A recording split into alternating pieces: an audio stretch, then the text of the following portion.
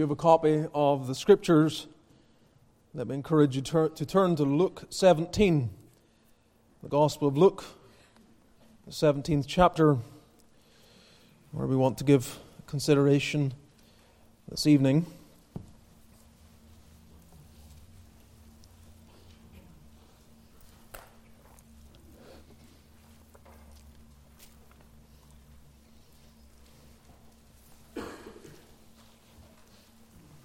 Just encourage you, if you are wondering about that mission trip, as I said this morning, the spaces probably are limited. I'm not even sure.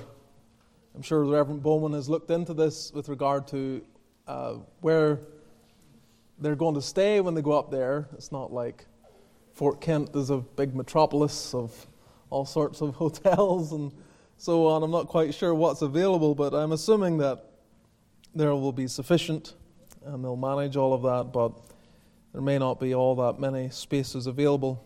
But just to encourage you that that's gone out today to all of our churches, so interest will be coming in not just from here, but all the congregation. So don't hesitate if you are interested. So in our study in the Gospel of Luke, we've come to chapter 17, and we want to read from verse 1. There was some remarks made this afternoon. We were having lunch with some remarks made about who would not turn up this evening after what we considered this morning, and given what's going on today in the sporting world. And so if you notice anyone missing, you can text them and ask them what's the score, and see if they're able to give you the answer, and then rebuke them afterwards. Luke chapter 17. Let's read from verse 1. Then said he unto the disciples, It is impossible but that offenses will come. But woe unto him through whom they come. It were better for him that a millstone were hanged about his neck, and he cast into the sea, than that he should offend one of these little ones. Take heed to yourselves. If thy brother trespass against thee, rebuke him. And if he repent, forgive him. And if he trespass against thee 7 times in a day, and 7 times in a day turn again to thee, saying, I repent, thou shalt forgive him. And the apostles said unto the Lord, Increase our faith. And the Lord said, If ye had faith as a grain of mustard seed, ye might say unto this sycamore tree, Be thou plucked up by the root, and be thou planted in the sea, and it should obey you. But which of you, having a servant plowing or feeding cattle, will say unto him by and by, when he is come from the field, Go and sit down to meat? And will not rather say unto him, Make ready wherewith I may sup, and gird thyself and serve me, till I have eaten and drunken, and afterward thou shalt eat and drink? Doth he thank that servant because he did the things that were commanded him? I trow not. So likewise ye, when ye shall have done all those things which are commanded you, say, We are unprofitable servants. We have done that which was our duty to do. Amen. Ending at the end of verse 10. This is the Word of God. May we receive it in our hearts by faith and apply it to our lives. And may God give us light to understand it tonight. Let's pray. Let's seek the Lord. Our God, we thank you again for the themes of your Word. And as we have been singing, with the desire that you would have your way in our lives, how easy it is to sing. It's much more difficult to walk through that spirit and to resign when it's hard to do so. We don't struggle with the things we don't struggle with. It's the things that we find difficult, where we We're just so confident at times that we can manage things, and then things come out of nowhere and we are caught off guard, and then we try to find excuses and reasons why we should not be under the authority of the word of our Master. Help us then to resign ourselves to our God at all times, on all occasions, and all seasons, and to be meek and humble no matter what challenges we face. Bless your word then. Give help in the declaration of it. May it be received with profit. Build up your people. And should there be those without Christ, may they also be brought to a saving knowledge of the living God, we pray in Jesus' name. Amen. One of the most memorable pieces of advice I have ever been given, may not be the best piece of advice, but certainly, as I say, one of the most memorable, is to stay low, go slow, and don't blow. And that has always stuck in my head. Stay low, that idea of not trying to raise yourself up and make much of yourself. Go slow, don't be hasty and running around and trying to push things and getting yourself into trouble through your hastiness. And don't blow, don't brag, don't constantly be talking up yourself. It applies at every season of life.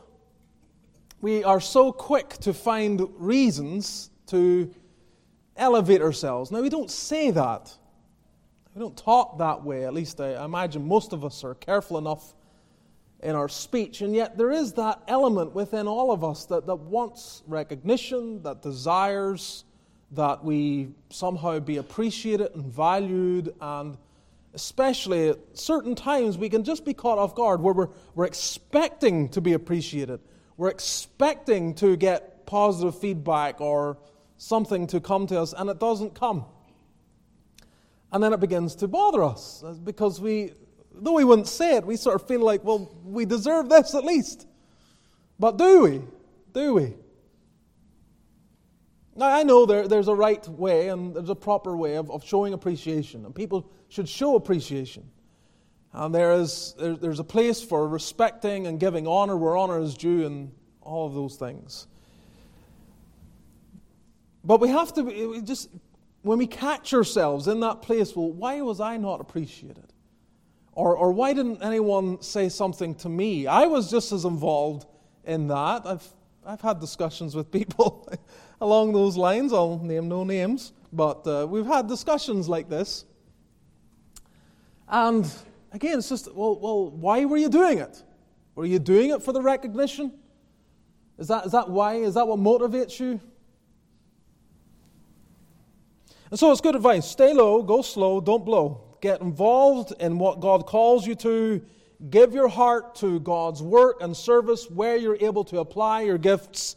And if no one notices, there's one who does. There's one who sees. Now, in considering the verses that commence chapter 17 of Luke's Gospel, it would be very tempting, and it was very tempting, to think about breaking it all down and looking at the various subjects and doctrines that are revealed here. The whole idea of being a stumbling block, the whole idea of repentance and forgiveness and the transaction of forgiveness that is dealt with, the subject of faith that is dealt with in verse 5 and 6, and so on. These are all subjects that we could just pause over each of them and then mine out and seek to understand in and of themselves. But I want us to see these opening 10 verses in their collective and see the connection between them all. And I've titled the message tonight simply, Christ's Unprofitable Servants. Christ's unprofitable servants. You can see it from the end of the passage. So likewise ye, when ye shall have done all those things which were commanded you, say, we are unprofitable servants. That's all we are. This is what you're instructed to say. Don't look for recognition. Don't look for the pat on the back. Don't look for some elevated response because of the things that you've done. You have done that which was your duty to do. You did what you were meant to. So, as we consider this, the Lord is giving counsel to His servants, to His people, to His apostles. You see it there in verse 5. The apostles said unto the Lord, increase our faith. They're right there in the mix. And no doubt central in His view, then said He unto the disciples, verse 1 begins. So He's looking at those that have committed themselves to Him, and He's saying, here's how I want you to live. Here's the perspective I want you to have. And the bottom line, believer, is this. Don't think highly of yourself. Don't go around with an elevated view of yourself. And this is all sorts of application, as we shall see. First of all, in helping His servants with regard to this, note their view of sin. Their view of sin. The Lord Jesus helps calibrate how we should view sin in the opening two verses. Then said He unto the disciples, it is impossible but that offenses will come. But woe unto him through whom they come. It were better for him that a millstone were hanged about his neck and he cast into the sea than that he should offend one of these little ones. In verse 2, the idea of the millstone, just so you know, you may be aware that within the home often there would have been a hand-use millstone. And so you have the heavier stone on the bottom and then the lighter stone on the top, and it would be used by hand for small amounts of grain. But there was also the larger millstone. It may have been owned by a community or a more wealthy family, but a larger millstone that was driven not by the hand of a man or a woman, but driven by a donkey or some kind of animal. And so it was much heavier, much larger, and the animal would drive that, and they would be able to put through much more grain and be more efficient with regard to the amount they would be able to deal with. Now that larger one is what the Lord has in view. The Greek gives an insight into the millstone being one that was be used or driven by a donkey or some kind of animal.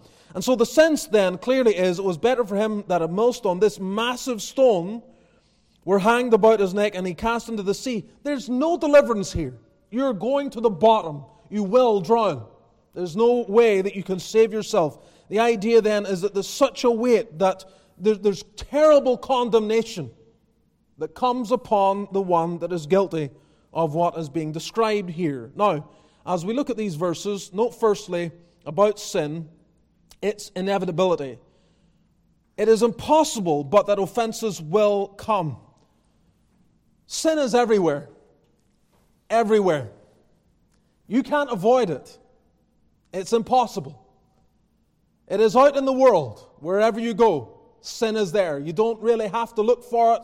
It's on display in all sorts of ways beyond what could be described here tonight. If you just look, everywhere you go into the workplace, sin is there. You drive down the road, sin is there. We were just remarking going to someone else's home this afternoon from church, and not meaning anything about this, but just our way home. I was very thankful that our way home doesn't go this direction because it's much more commercial. And it feels very different than the more, say, rural and smaller roads that we take to our home. And I was just thinking about that on the way to their home. I thought, I'm actually thankful that we don't have to drive this way every Lord's Day. Even that. Because you can see all sorts of sin going on around you if you're paying attention. Sin is everywhere. Everywhere. It is inescapable.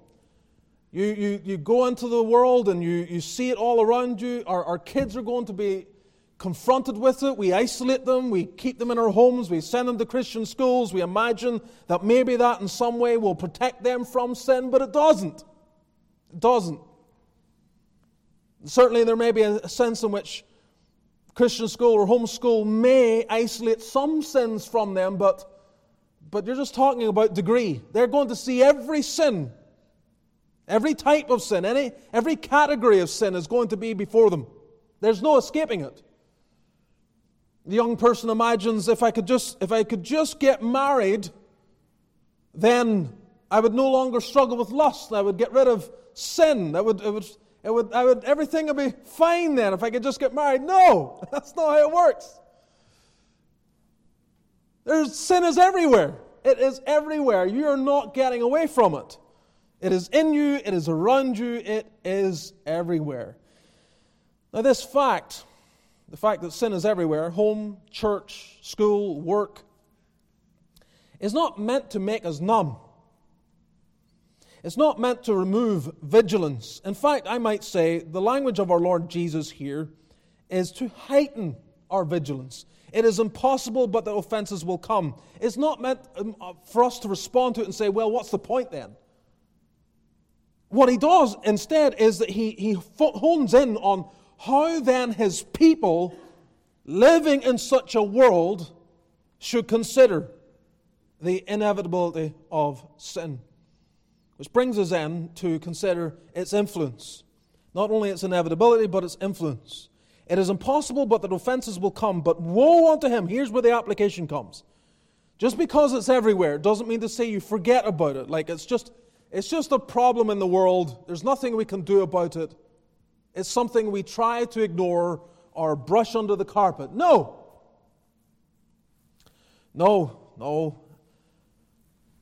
There is something very pointed that we need to consider. And that is its influence. Because though it is everywhere, what each disciple is taught here is woe unto him through whom they come. In other words, you don't get to say that because sin is everywhere, what difference does it make when I add my little bit? You don't get to say, well, they've done all of this. It doesn't matter then if I do this little thing. No, it does matter. And so the fact that sin is everywhere is not an excuse for us to carry on carelessly in our living. Rather, we should see what the Lord is saying. If I am one that contributes, and I contribute in the sin of the community or the home or the church or whatever in such a way that causes offense, woe to that person.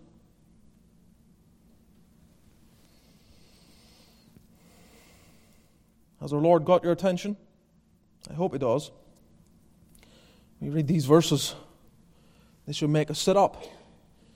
As you think of the influence then of these offenses, these sins and things that come against others, I thought of it in a number of ways. I thought of the influence of inconsistent manners.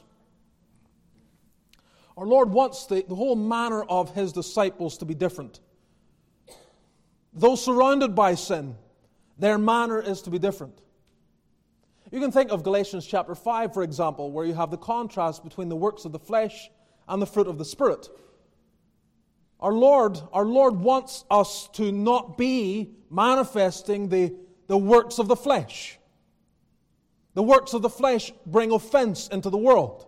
They cause harm. They hurt people. You think of what it says: adultery, fornication, uncleanness, lasciviousness, idolatry, witchcraft, hatred, variance, emulations, wrath, strife, seditions, heresies, envyings, murders, drunkenness, revelings, and such like. In other words, Paul essentially said, I could go on. Of the which I tell you before, as I have also told you in time past, that they which do such things shall not inherit the kingdom of God. So Paul's language there is very strong. If you're given to these practices, if you're adding these offenses into the world, you're not inheriting the kingdom of God. That fits, does it not, with the language of our Lord Jesus? Woe unto him through whom the offenses come.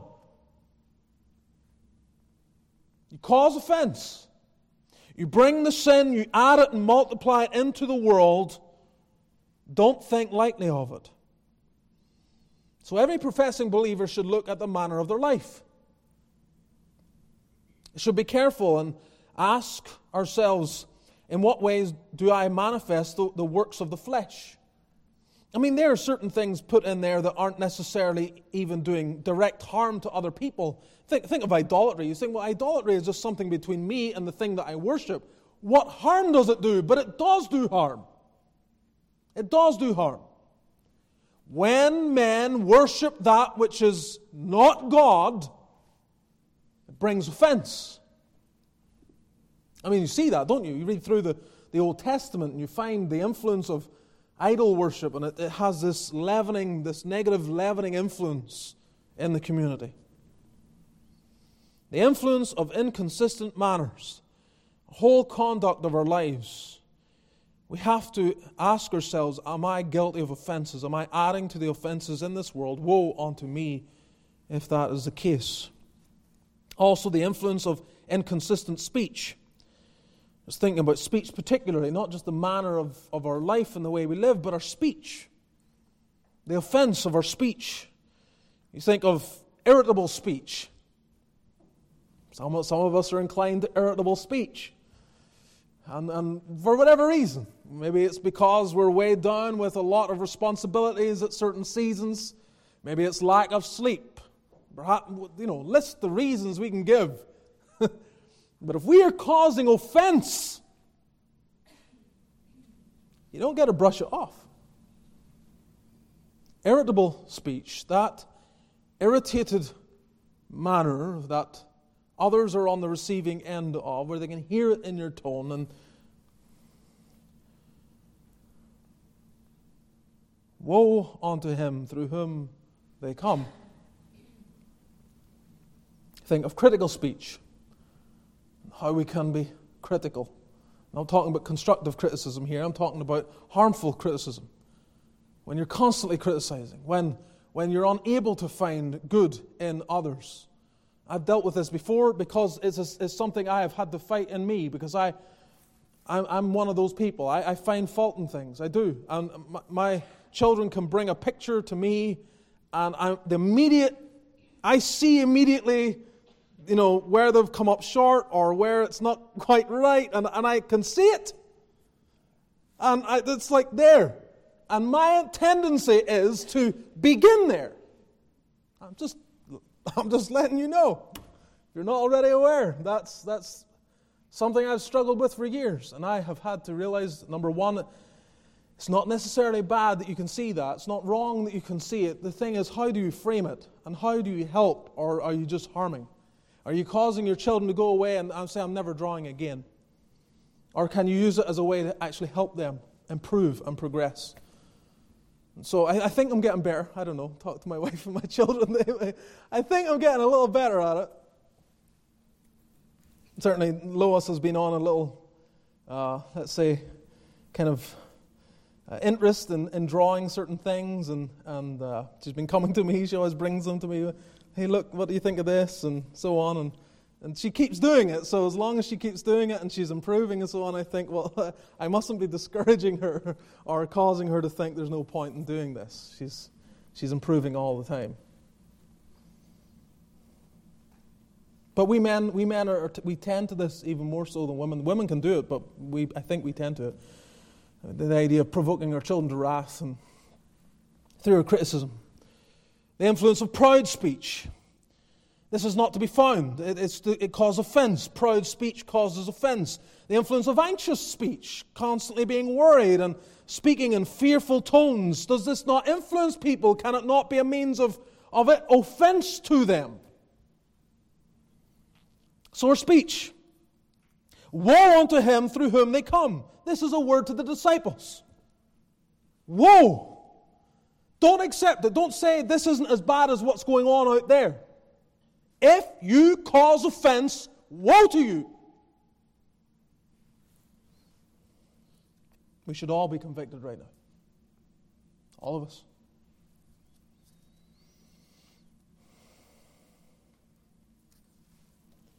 The influence of inconsistent views. By inconsistent, I speak of those views that are against the Word of God. There are people out there, and let me speak of ministers specifically, that influence people, that bring offense to people. The way they talk about abortion. And they make it an acceptable position to have, that abortion is viable, either in certain contexts or in such ways that they think they're defending the innocent, but they're not. So they encourage abortion. They encourage homosexuality. They encourage living together before marriage. When I say encourage, by the way, I'm not saying they tell people to go and do it, but their language doesn't cause them to do otherwise, to be fearful of it.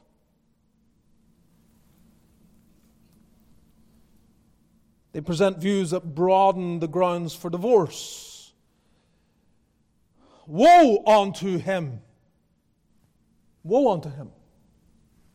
And the pulpits of America are filled with such characters, way more than I ever would have imagined. I'll not bore you with this again, but it's like, really? Are there that many? Is it so prevalent? Yes, it is. Far more so than any of us perhaps are aware. The apostasy is real. The downgrade spiritually, theologically in the church is undeniable. And Jesus says, woe unto him through whom they come. Offenses. Men who stand up and encourage the moral deterioration of society. Men who put up fences around those that are destroying what the Word of God says concerning the Lord's expectation of us.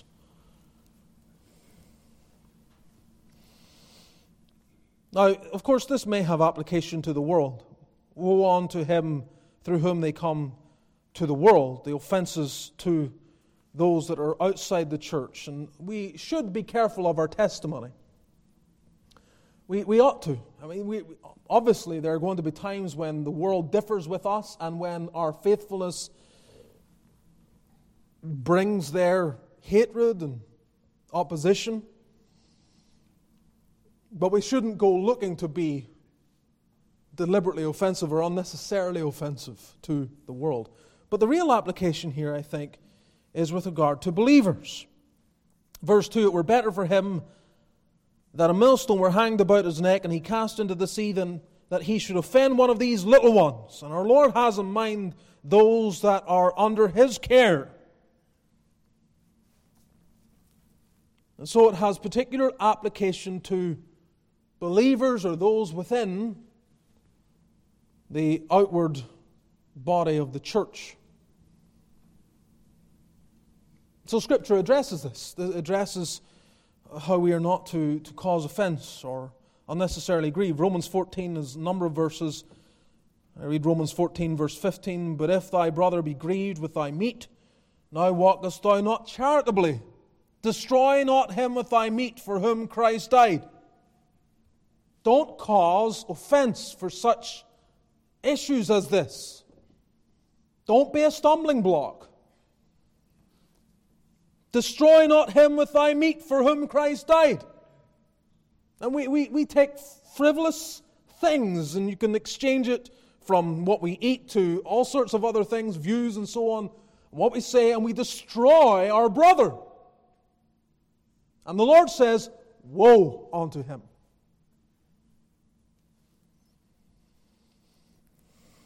First Corinthians 10:32, give none offense.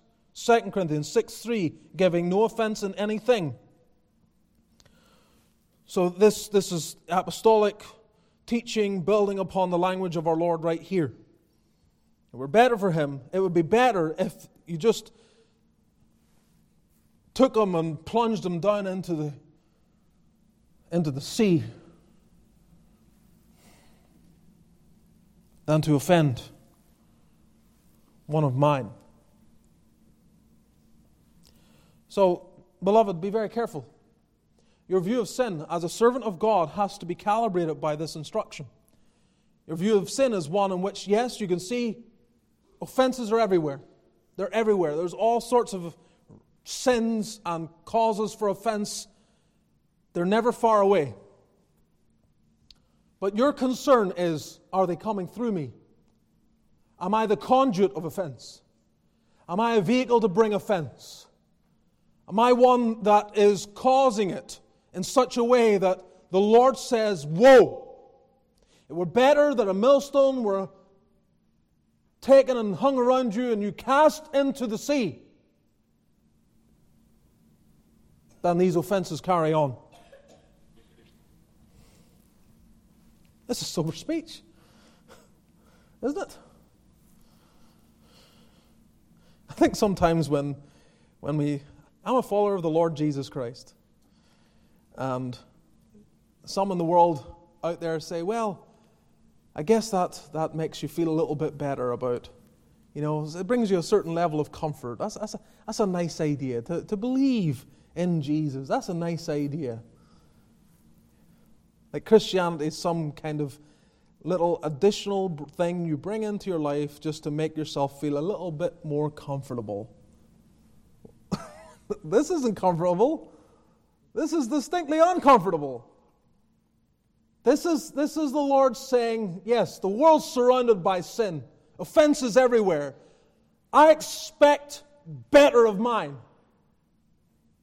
And you suppress your pride, and you suppress your proclivities, and you suppress all your excuses, because if you cause offense, woe unto you.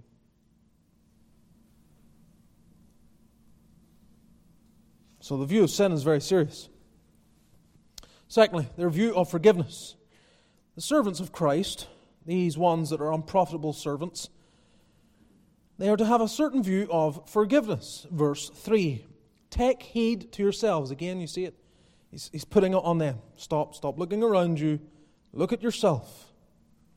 Take heed to yourselves. If thy brother trespass against thee, if he sins against you, rebuke him.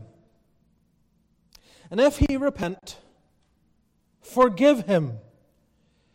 And if he trespass against thee 7 times in a day, and 7 times in a day turn again to thee, saying, I repent, thou shalt forgive him. And the apostles said unto the Lord, increase our faith, and so on. So you see the connection? While unnecessary offense should be avoided by believers, we shouldn't deliberately try to cause offense, Christ flips it around and then addresses those that may be on the receiving end of an offense. So okay, you don't cause offense, but if you're on the receiving end of offense, if you're the one being hurt, here is the model. Here's what I want you to do. And what does he call us to do? Well, before I get into that, I want to read a quote here from J.C. Ryle, because he deals here with forgiveness. And J.C. Ryle, reading his commentary, his remarks, he says, there are few Christian duties which are so frequently and strongly dwelt upon in the New Testament as this of forgiving injuries. It fills a prominent place in the Lord's Prayer. The only profession we make in all that prayer is that of forgiving those who trespass against us. It is a test of being forgiven ourselves. The man who cannot forgive his neighbor the few trifling offenses he may have committed against him can know nothing experimentally of that free and full pardon which is offered us by Christ.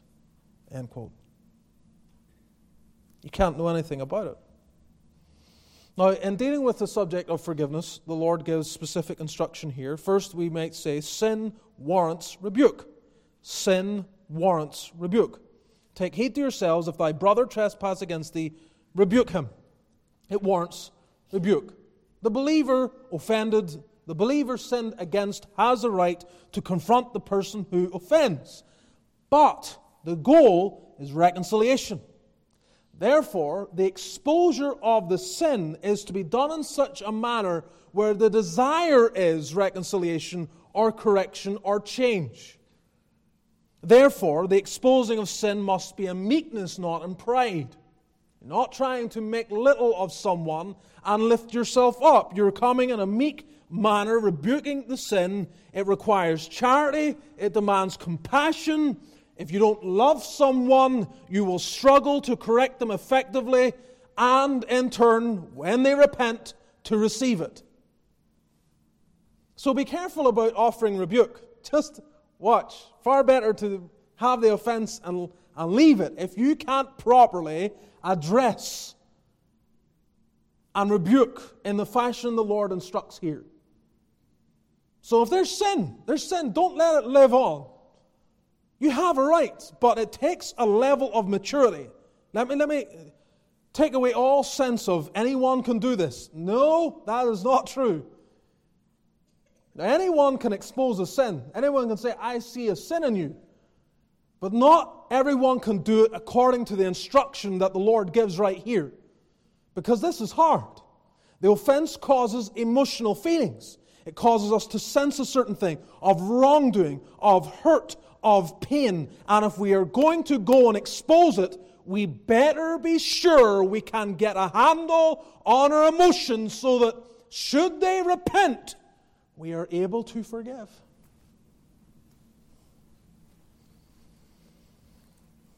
Sin warrants rebuke. Of course, this is true even in the world.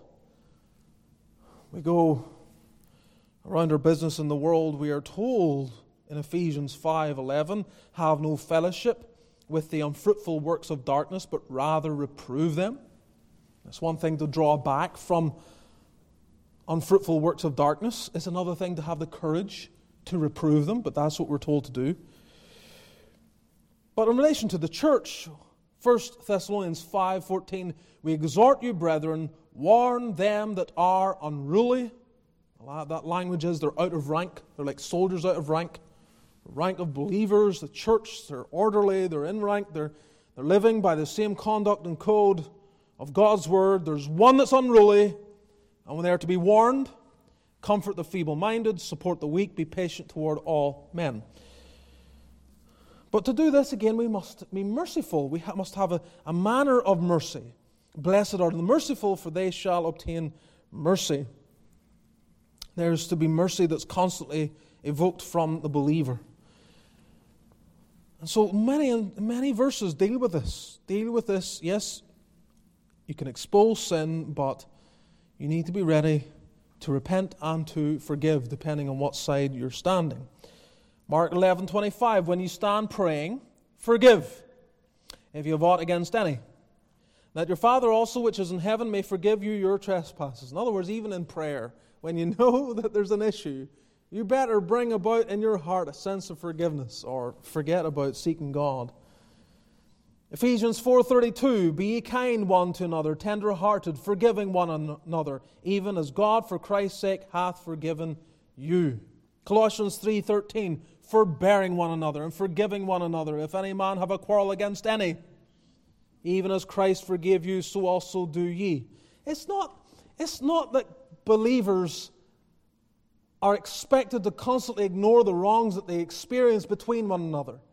The New Testament is clear, in fact the Old Testament too, but especially the New Testament sees the fact that people, put them all in the same space, there will be hurt. There will be offense. It's going to happen. And you are given license. You have the right to go to the person that offends you, that trespasses against you, and rebuke them. You have a right to do it. So, sin warrants rebuke.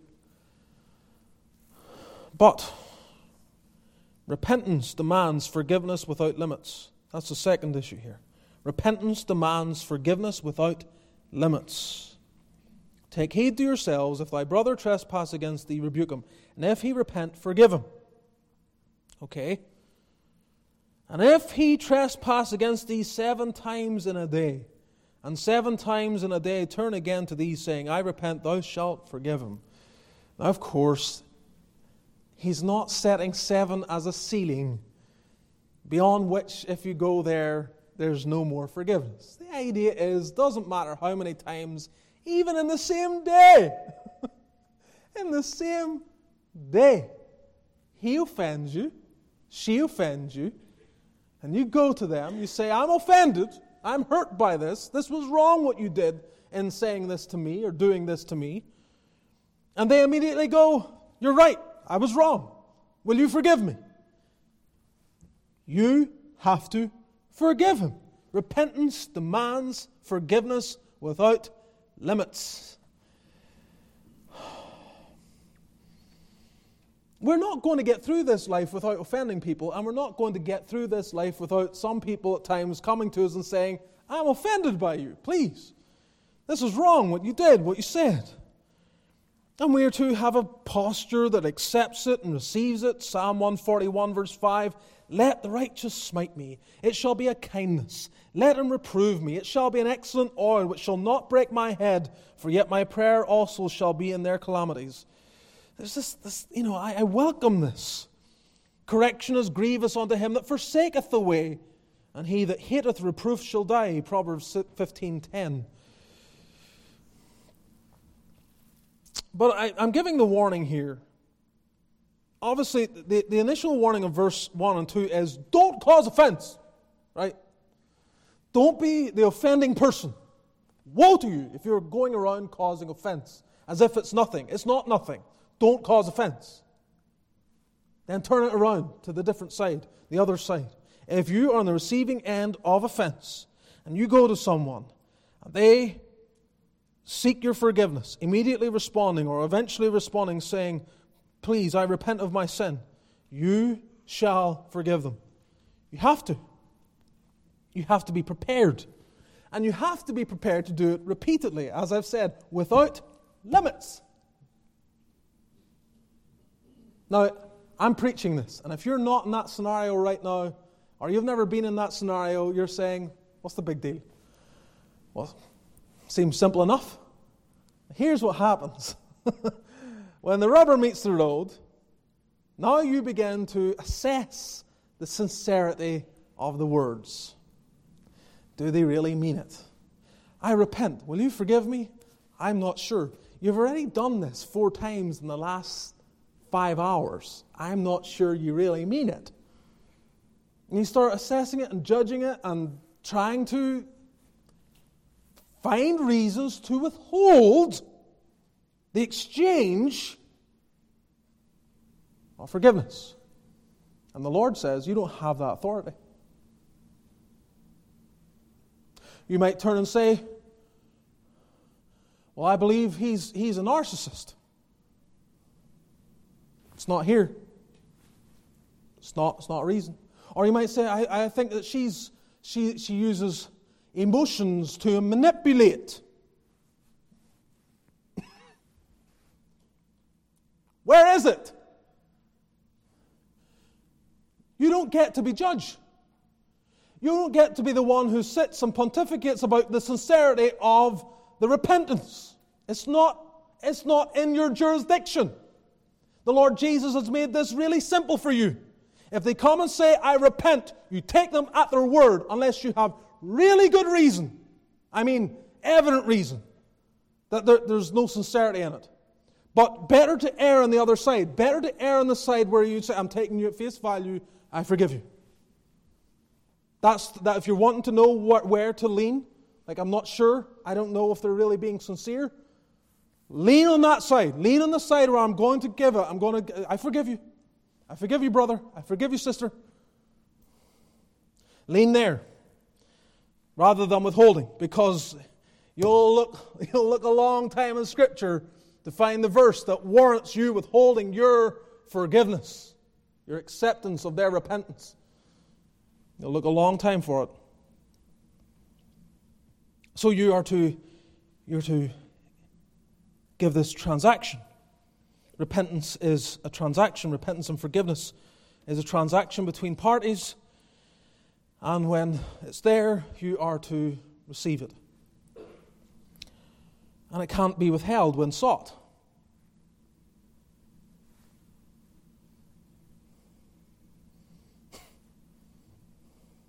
I mean, these are the kind of things, like Ryle said, this is all over the New Testament.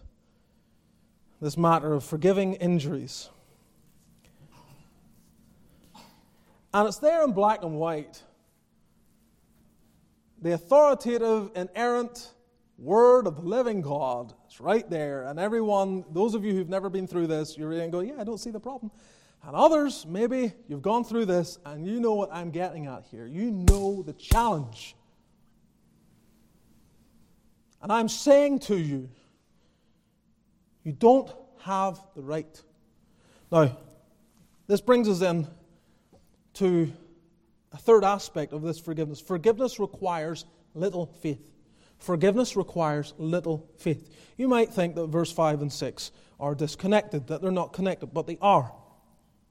Because hearing what the Lord is saying, the apostles said unto the Lord, increase our faith. And the Lord said, if you had faith as a grain of mustard seed, you might say unto this sycamore tree, be thou plucked up by the root, and be thou planted in the sea, and it should obey you.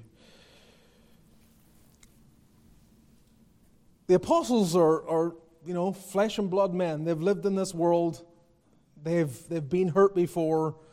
They understand the dynamics of what the Lord is dealing with here, but they're like, okay, I don't remember hearing this from the rabbis in the synagogue.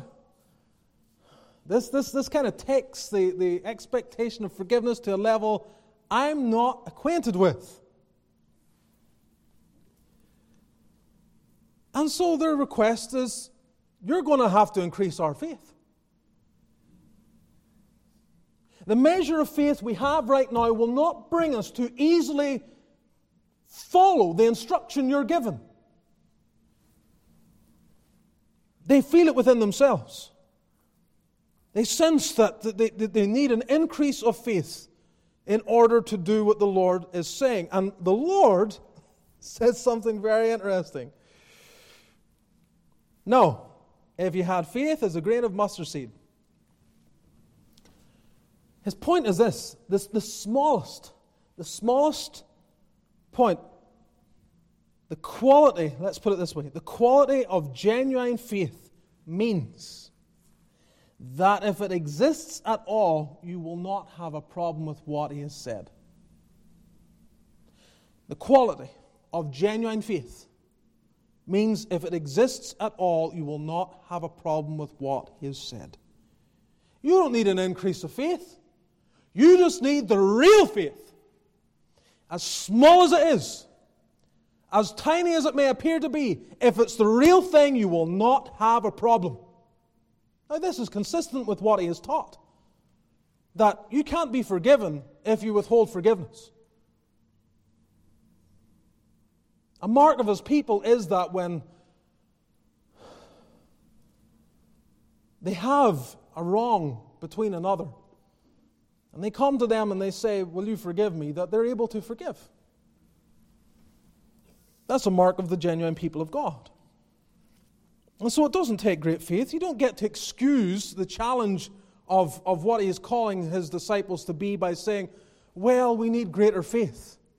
No, he's not saying, well, if you're really mine, if you're actually mine, you belong to me, you're a true servant, then the quality of the faith in those who are mine will always understand what is being required of them here.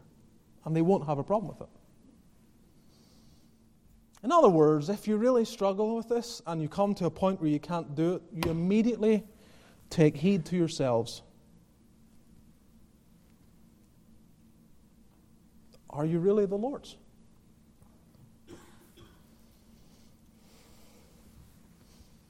Do you have real, saving, regenerating, life-transforming, sanctifying faith?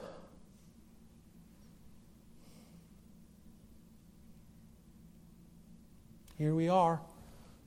This is understand the scene. We have committed offense after offense after offense against the living God. We who are dirt take his commandments and we just throw them aside as if they're nothing. We say, oh yes, the God of heaven and earth who created all things, I'm ignoring you, I'm casting aside your word, I'm going to do my own thing here, going to live life by my rules. And we traverse a life of rebellion against the living God. And many of us did so for years. Years and years and years and years. Even if we didn't do it for years. Even if it's only been a short time we've taken all, like the plurality of our sins. Innumerable on a daily basis. And then we come to Him and we say, Lord, forgive me. And what does He do? Rome comes and adds things like penance, but the Lord doesn't. The Lord pronounces forgiveness, gives assurance to the penitent child of God. The blood of Jesus Christ, God's Son, cleanseth you from all sin. He is faithful and He is just to forgive you your sin and cleanse you from all unrighteousness. One appeal on the cross, dying for your crimes and your guilt and shame. Lord, remember me. Today thou shalt be with me in paradise. The cry of a wretched Manasseh who had dismantled all the legacy of his father's work and his reform in the nation, who'd spat upon his own father's name in every conceivable way and brought all sorts of sin into the nation, is dragged out by the Assyrians, humbled by them, then cries out to God, having literally destroyed the nation and assured its judgment from God. He cries out. And the Lord hears his cry. And saves him. And here we petty creatures of the dust between ourselves will withhold forgiveness. Let's get it right. You withhold forgiveness when it's sought. You need to do some heart searching. You really do.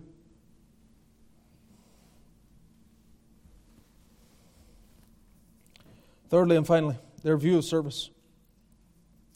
Their view of service. Verse 7.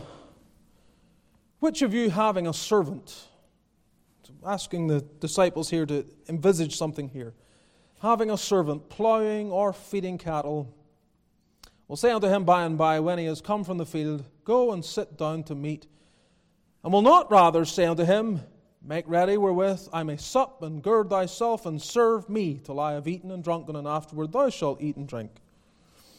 In other words, what's the likely scene here? Someone who's gone and served and worked all day comes back into the house and the master hasn't eaten yet. What's likely to happen here? Is the master going to serve the servant? No. The servant has to gee himself up and do more. He needs to go and make ready and provide for his master. And only once all the work is done can he relax and sit. Verse 9, doth he thank that servant because he did the things that were commanded him? Is he all taken, whoa, you're such a wonderful servant. You've been out there slogging all day, and now you've come in and made my dinner. You're so wonderful. No, the point is this. He did what his duty is, what it calls him to do. This is his life. This is what is expected of him.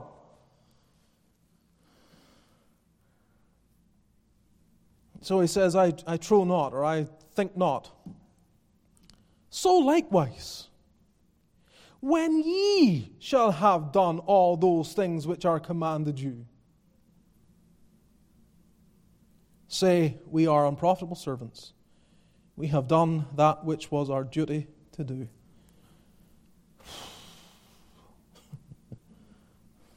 Stay low, go slow, and don't blow.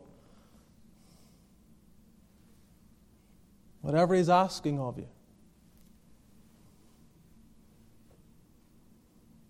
When he says to you, okay, you've been wronged. Go and rebuke the brother. Go and rebuke the sister. You've been wronged. Okay, I'll do it, Lord. But be ready when they seek forgiveness. When they repent, that you offer them that forgiveness. And then if it goes on, if it happens 3 times that day, 4 times that day, 7 times, if it's done innumerable times over the course of a marriage, if it's, whatever, it's like just multiplied and multiplied and multiplied, but they keep coming and saying, Forgive me, I repent of this. You have done that which is your duty to do. You see, we don't set this criteria, do we? The Lord sets the criteria. We don't sit down and write a contract about how believers are to interact with one another. This church doesn't say, okay, here's what you all are to do. Something happens, you're going to do this. We haven't written up our own contract. We believe that when you profess faith in Christ and you say, I am the Lord's, that we can turn to any portion of this word and say, do it, brother. Do it, sister. Your master commands it. And if you have any faith at all, you'll say, okay. If he commands it, okay. The master commands it. You say, but I have forgiven them 100 times or more. You're like the person who's gone out and worked all day, slogged all day, and come back, and then there's more to do. And at the end of it, you've just done what is your duty to do. It's just your duty. Does it leave you vulnerable sometimes? Sure it does. Sure it does. I'm not saying this is easy. I'm not saying like we can read this and say, well, this is the most simplest aspect of the Christian life. It's not. People clearly struggle with this. But it's doing what is your duty to do. And you don't get a pat on your back for forgiving someone when they seek for it. You've done what is your duty to do. And again, you come and you say, well, I feel vulnerable. I feel maybe I'll be taken advantage of. Maybe you will. Maybe you will. Does your faith then not rise and say, you're judge? Do you not have the Psalms to turn to where David constantly is turning and saying, God, you're my judge. You see what's going on. I'm making appeal. I mean, that's the thing. You follow this. You follow it, and it places you in a vulnerable position at times, and you are left at times coming then. You obey, you do the exchange, but maybe your heart's filled with doubt. Maybe you begin to imagine they're going to do it again. Maybe it'll be worse this time. But you go before the Lord and you say, Lord, please. Judge over this. Rule, guide, lead, protect, save, deliver.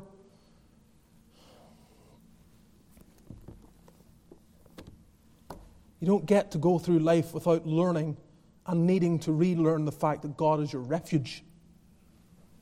And you have to run to Him sometimes. And run to Him because you've obeyed His word. You've obeyed His word and you feel vulnerable and you run to Him.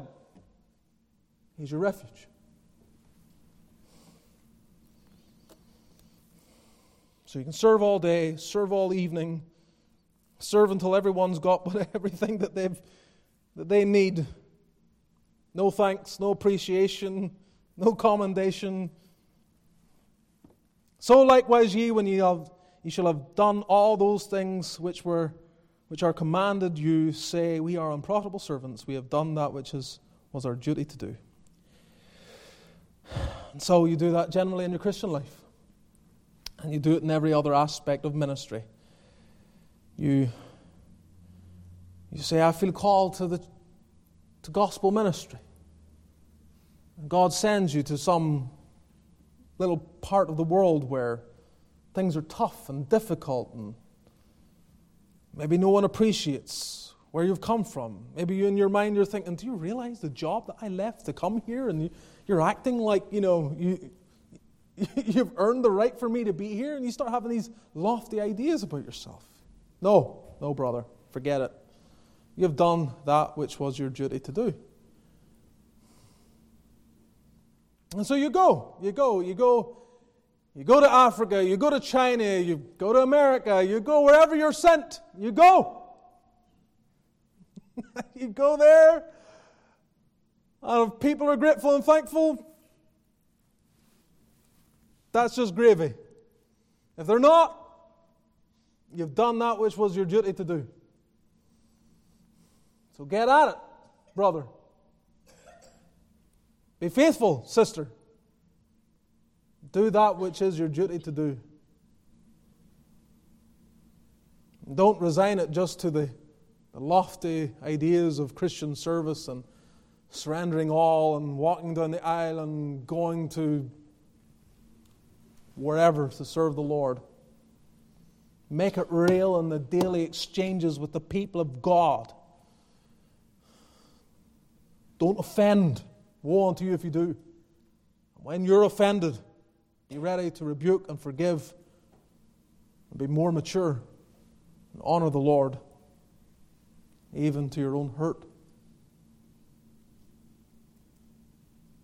And then at the end say, unprofitable servants, thank you, Lord, for saving my soul. He is worthy. Is he not worthy? What more does he have to do to prove to you that he is worthy of this kind of servitude? You will never be in hell, Christian. You'll never be where the rich man was in the previous chapter. You'll never suffer. You'll never endure the agonies, the everlasting agonies of God's wrath upon sin. In that place prepared for the devil and his angels, you'll not be there.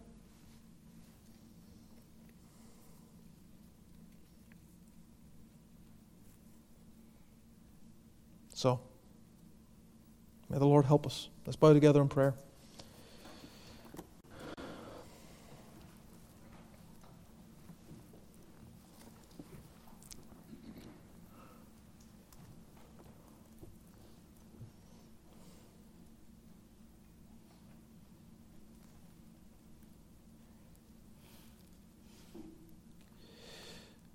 I don't know where we get this idea that the Lord can only ask us to do easy things.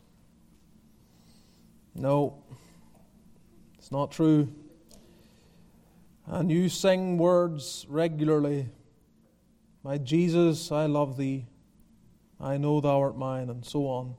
You promise to resign your life. You promise to give up things. You sing all this language of vow and servitude, and then he comes and says, well, I want you to go and forgive.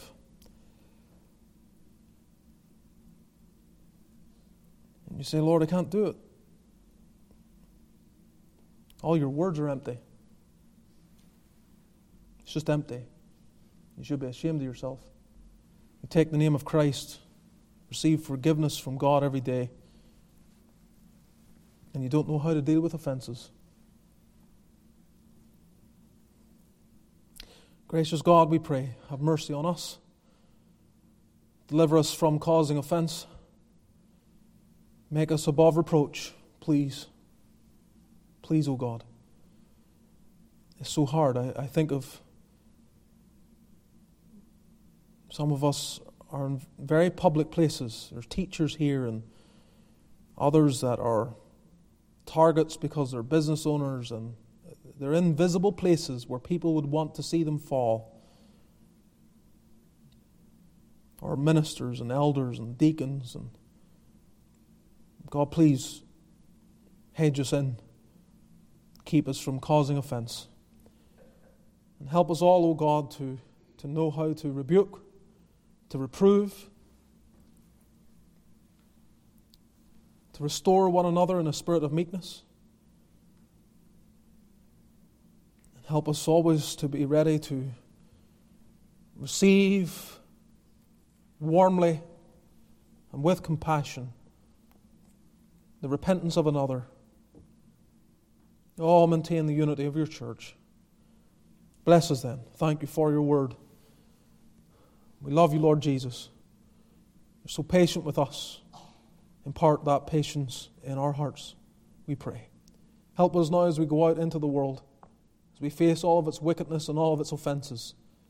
May we be distinct, marked by different character.